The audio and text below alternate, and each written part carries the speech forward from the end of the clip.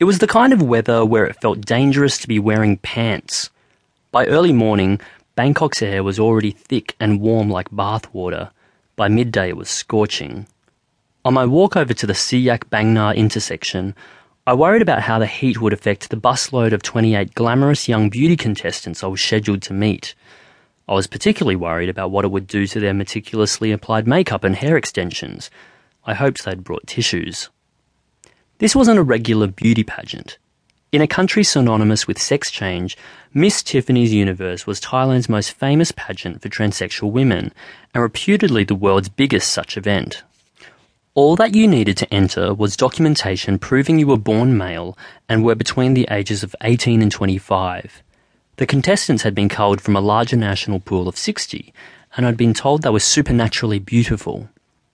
Today marked the beginning of a grueling week of sponsorship commitments between Bangkok and Pattaya, leading up to a live TV broadcast finale that attracted 15 million viewers nationwide, roughly a third of the number of Americans who tuned into the Oscars every year.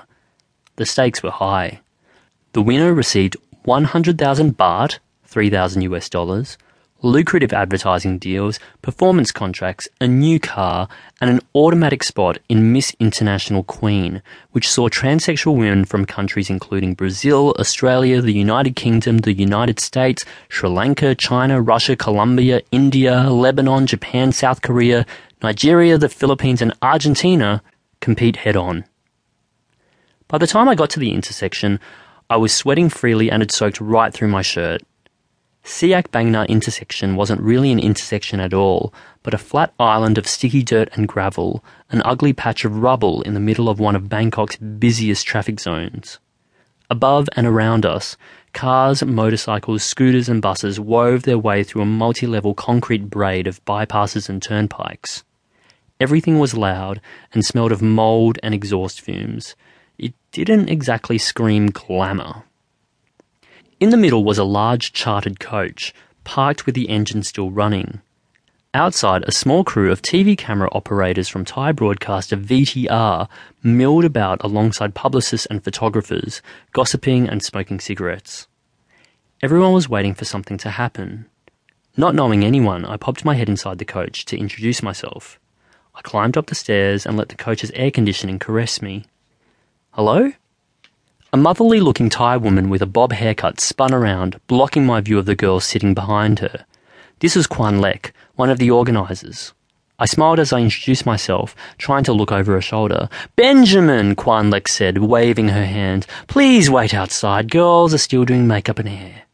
"Oh," I said. I hadn't seen a thing, but her reaction made me feel as though I'd caught the women naked. Apologising, I stepped back onto the dirt as the coach doors closed behind me. It had rained the night before.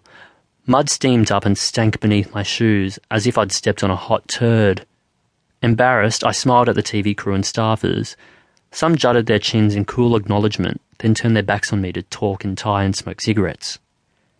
I tried spying on the contestants through the coach's tinted windows like a sweaty, dreadful pervert. All of the girls had hand mirrors and were grooming themselves. One girl had a mirror in the shape of a gerbera. There was one in the shape of Hello Kitty.